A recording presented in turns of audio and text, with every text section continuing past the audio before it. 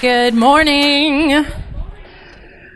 So, as most of you super spiritual giants out there can relate to, I usually speak on the topic of marriage. So, I just thought the best possible thing to do this morning would be to get in an argument with my husband, so that by the time we both left to do our ministry for the day, we could both be angry and I could be crying while I was trying to put my makeup on. So I'm a winner. Keeping it real. God uses these things to keep us humble, doesn't he? So I just wanted to tell you that because I'm going to say some things today, and I don't want any of you to get the mistaken impression that I have anything together at all. These are merely concepts that I prayerfully try to apply, and many or most of the time I fail. So yeah, that was our morning, and the children are just watching. Are you speaking this morning, Mom? Yes.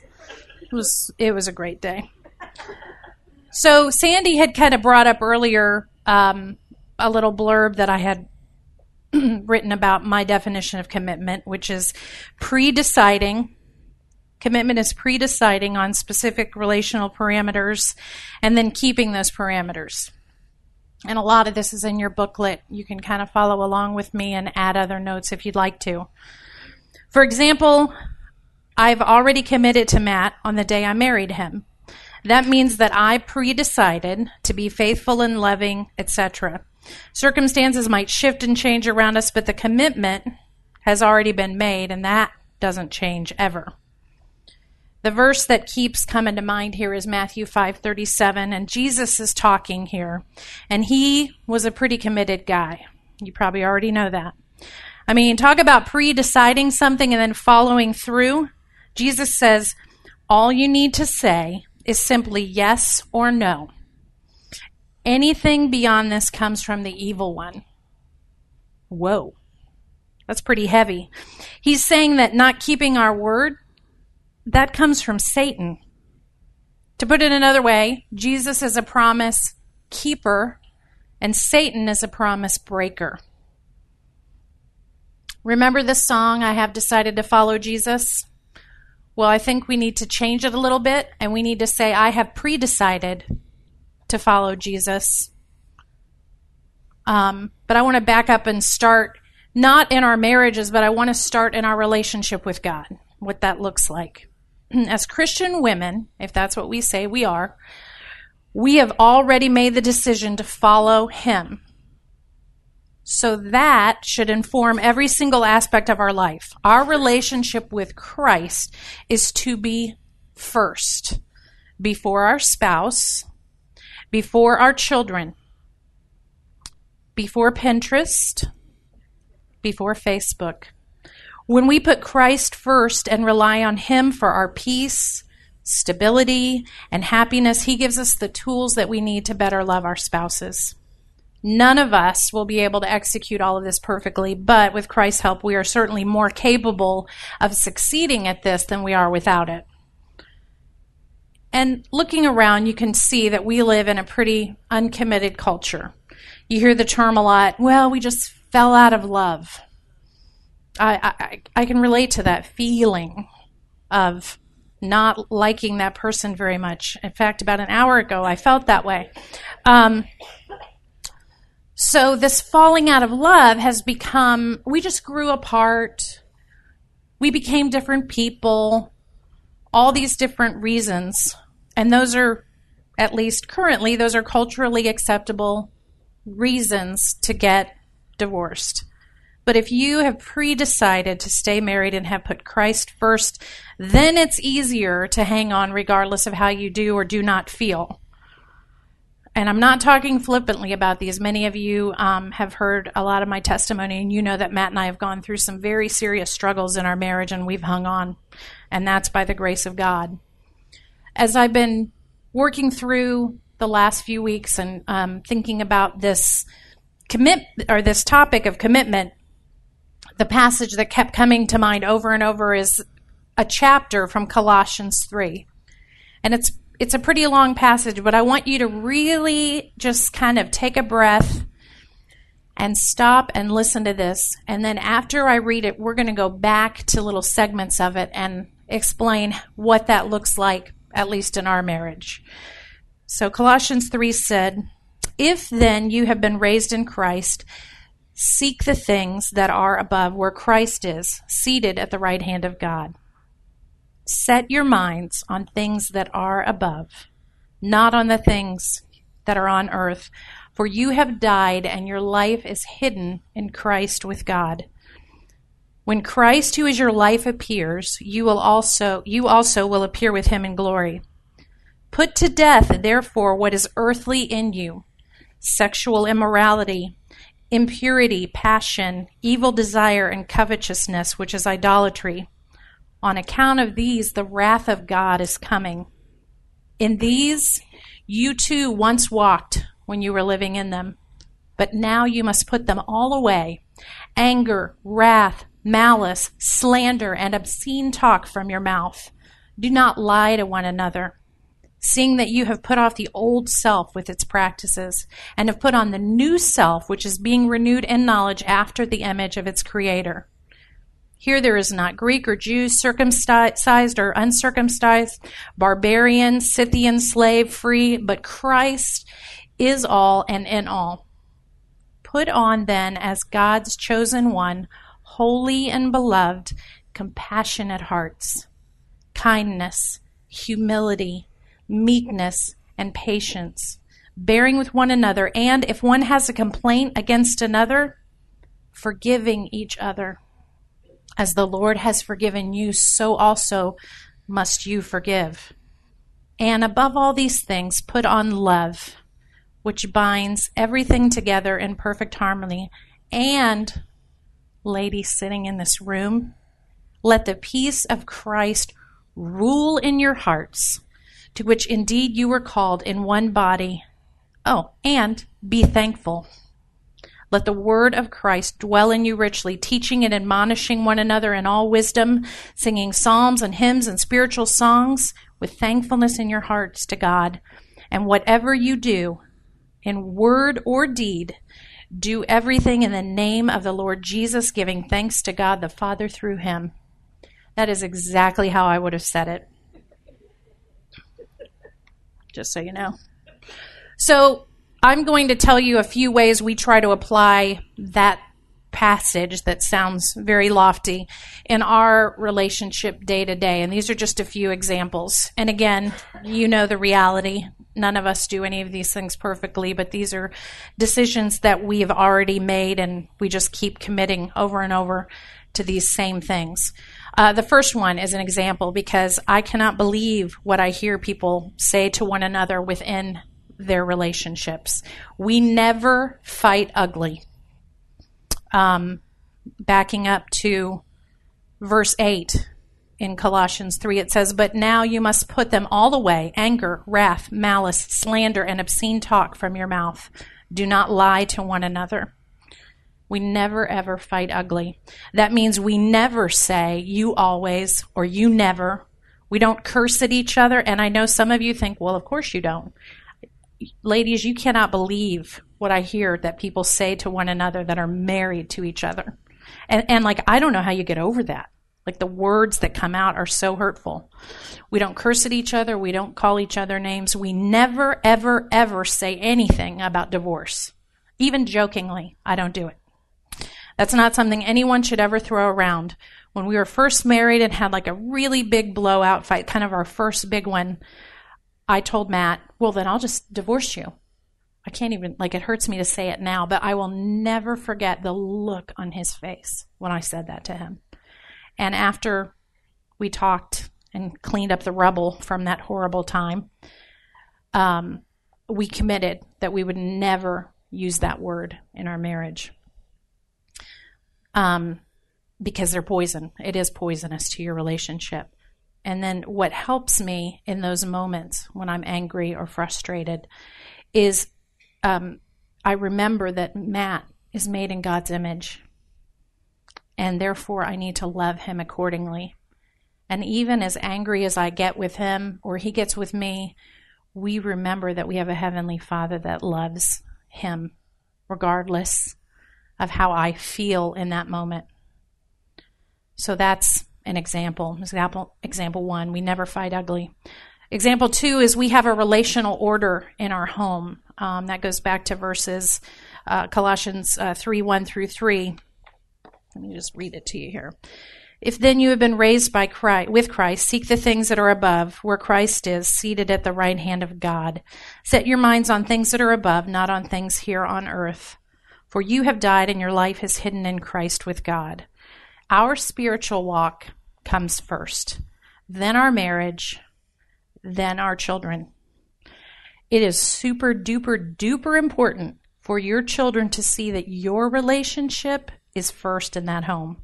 It's healthy. It's the way it's supposed to be.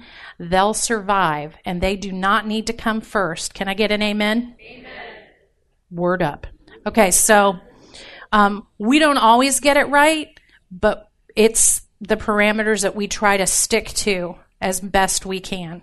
Because I'm going to just tell you, kids will take as much space as you give them. Am I right? And so therefore, you have to teach them the space that they need to take up. And it's good for them. Thirdly, we protect one another's dignity. We both choose not to bash each other to our friends, and never, ever to our family. This one's a biggie. Sometimes we want to vent to somebody, and we can destroy our spouse and their reputation in the eyes of others. We get over whatever we're angry about, but your mom doesn't. Your mom or your dad, they are like, I wrote that down. And they're looking at them and looking through the list at Christmas dinner. So we move on, but a lot of times the people that we vented to can't. They're not capable of doing that, and it's very destructive. If you are venting to other people about your marriages, stop it right now. You have to stop it. If you have someone that is godly and that you can trust, that you can go to and say, here's what I'm struggling with, that's different than the lady that was telling me what an idiot her husband was because he didn't know the right kind of formula to get at the grocery store. Do you see the difference? See the difference? Okay. And culturally, we kind of have this attitude like, oh, I don't know how like as if we have married such morons that they are not capable of doing anything. Thank God we're here, they'd kill themselves. It's that whole, isn't it? Don't you hear that like all the time on television, and it's like acceptable. And I remember sitting in a room with some ladies, and they were all talking about how dumb their husbands were, that they wouldn't ever send them to the grocery store alone, and they were just, and it kind of was this downward spiral. And I was the new person in the group, and so I did what I do so well. I gently entered into the conversation, and I said, wow, your husbands sound like idiots. And that went really well. They were really glad I said that, and we became best friends after that. But I just said, if they were really that dumb, why'd you marry them? I mean, they can't function at all. So we just need to be very careful with that, All right, moving on. So this one's a biggie. The fourth one is we keep no record of wrong. Okay, it's a little hard. Sometimes we try to keep no record of wrong, but honestly, throwing up things from the past, regurgitating past offenses over and over is absolutely destructive. If there are things that are hurtful and that you really honestly feel like you cannot get over, then yes, I think you do need to go talk to somebody that's qualified to help you move past it. And that, again, is why it's so important that you keep your spiritual walk first. Because through those things, that's when you're able to do that with grace and still give your husband dignity. So, again, this all goes back to we are not perfect in our marriage.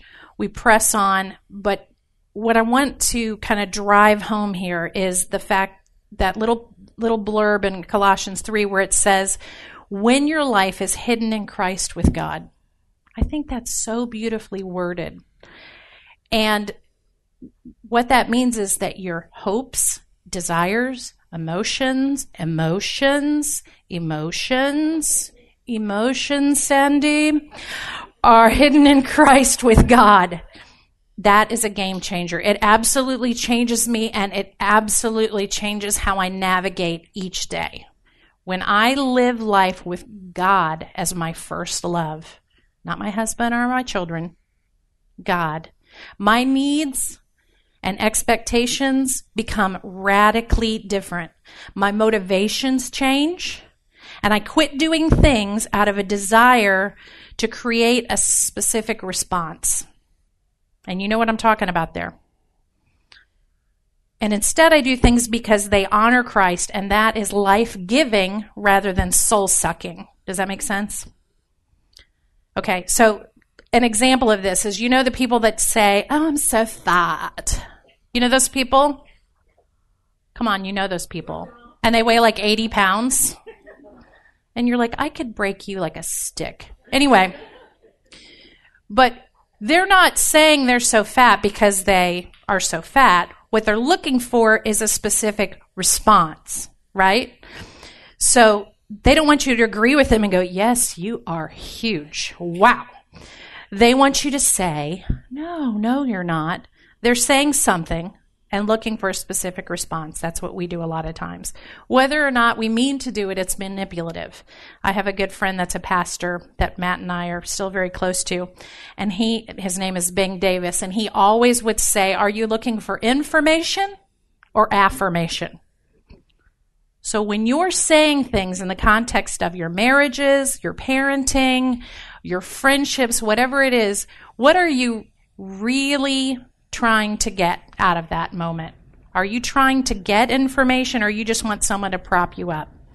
And what we need to do is be able to get to the points in our friendships, marriages, all those things, to say to someone, I feel crummy today, and my heart is hurting, and I need you to pray with me.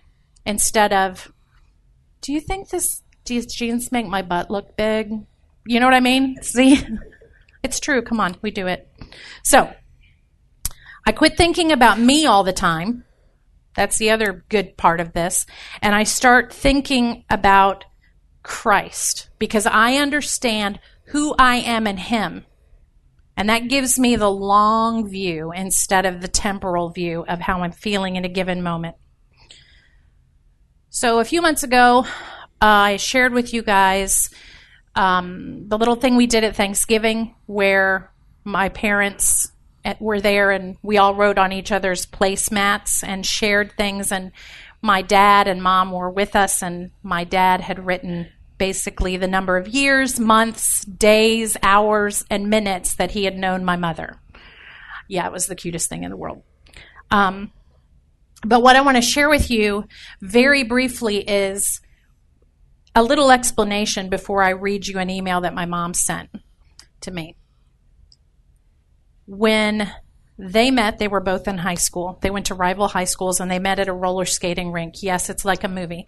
They met at a roller skating rink in the 1950s, and she still remembers exactly what he was wearing that day. He was wearing a white shirt with long sleeves and cufflinks and jeans, and his hair was all slicked back and the whole deal. She remembers that whole situation, and she was there with a friend who he knew as well. So they set it up so that he took her friend home first and then took her home. And they became friends and hung out. My mom was in a terribly difficult situation at home, and so in the 50s, it was fairly typical for girls to get married out of high school or during high school. So thinking she would escape from an abusive situation at home, she married a guy a few years older than her, and they left the state. She very quickly realized that she had married an abuser, and through a long series of events, got back in touch with my dad, and they started corresponding again. And so she became convicted, not that they were doing anything wrong or dating necessarily, but they were staying in touch. And she said, if I really want to make the marriage work, I need to stop corresponding with you. I don't feel right about it. And so he apologized to her and said he would quit writing her. And I know this because I've read all these letters. She ended up leaving a few months later, fearing for her life. She left in the middle of the night. She had her literally a suitcase in one hand and her roller skate case in another.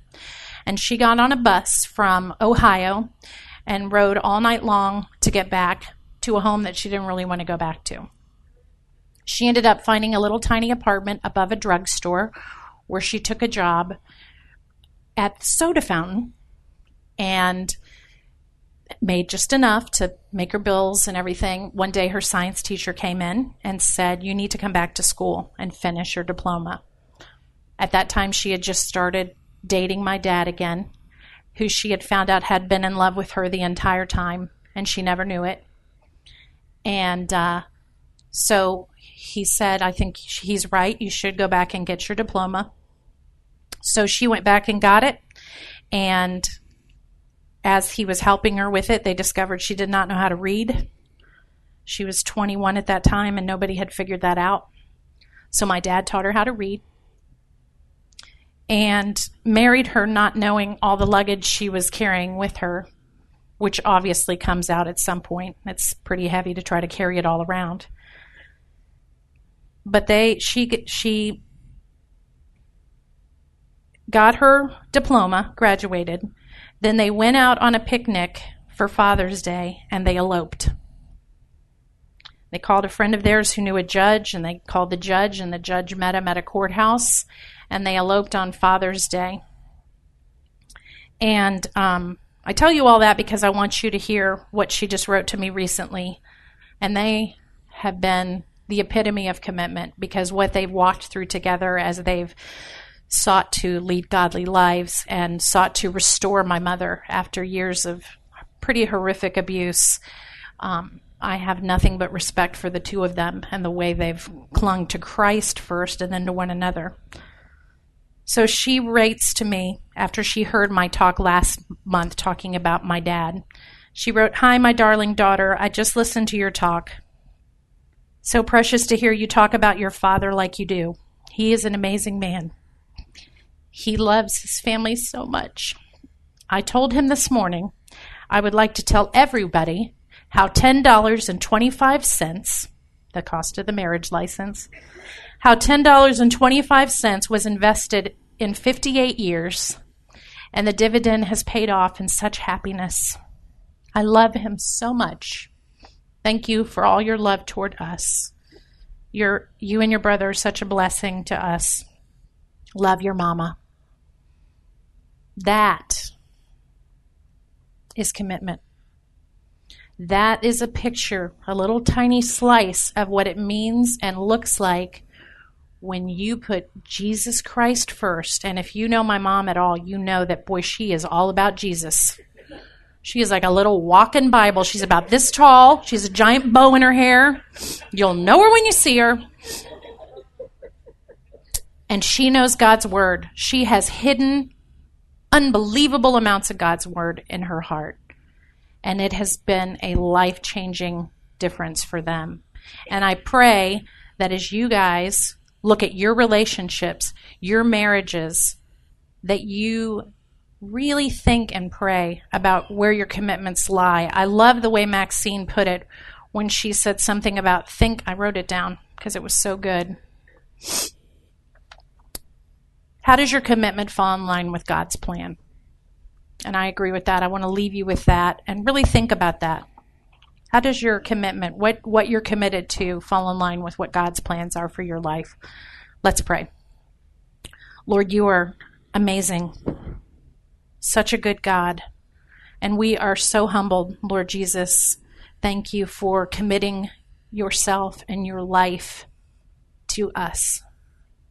And Father, I pray that we would let these things pour into us and help us filter through all the stuff that just does not matter and get to what really matters, and that is loving you and loving one another well. We give you our marriages. all the good and the bad and the ugly. We hand those things to you and we commit. And we will not stop committing. In your name, amen.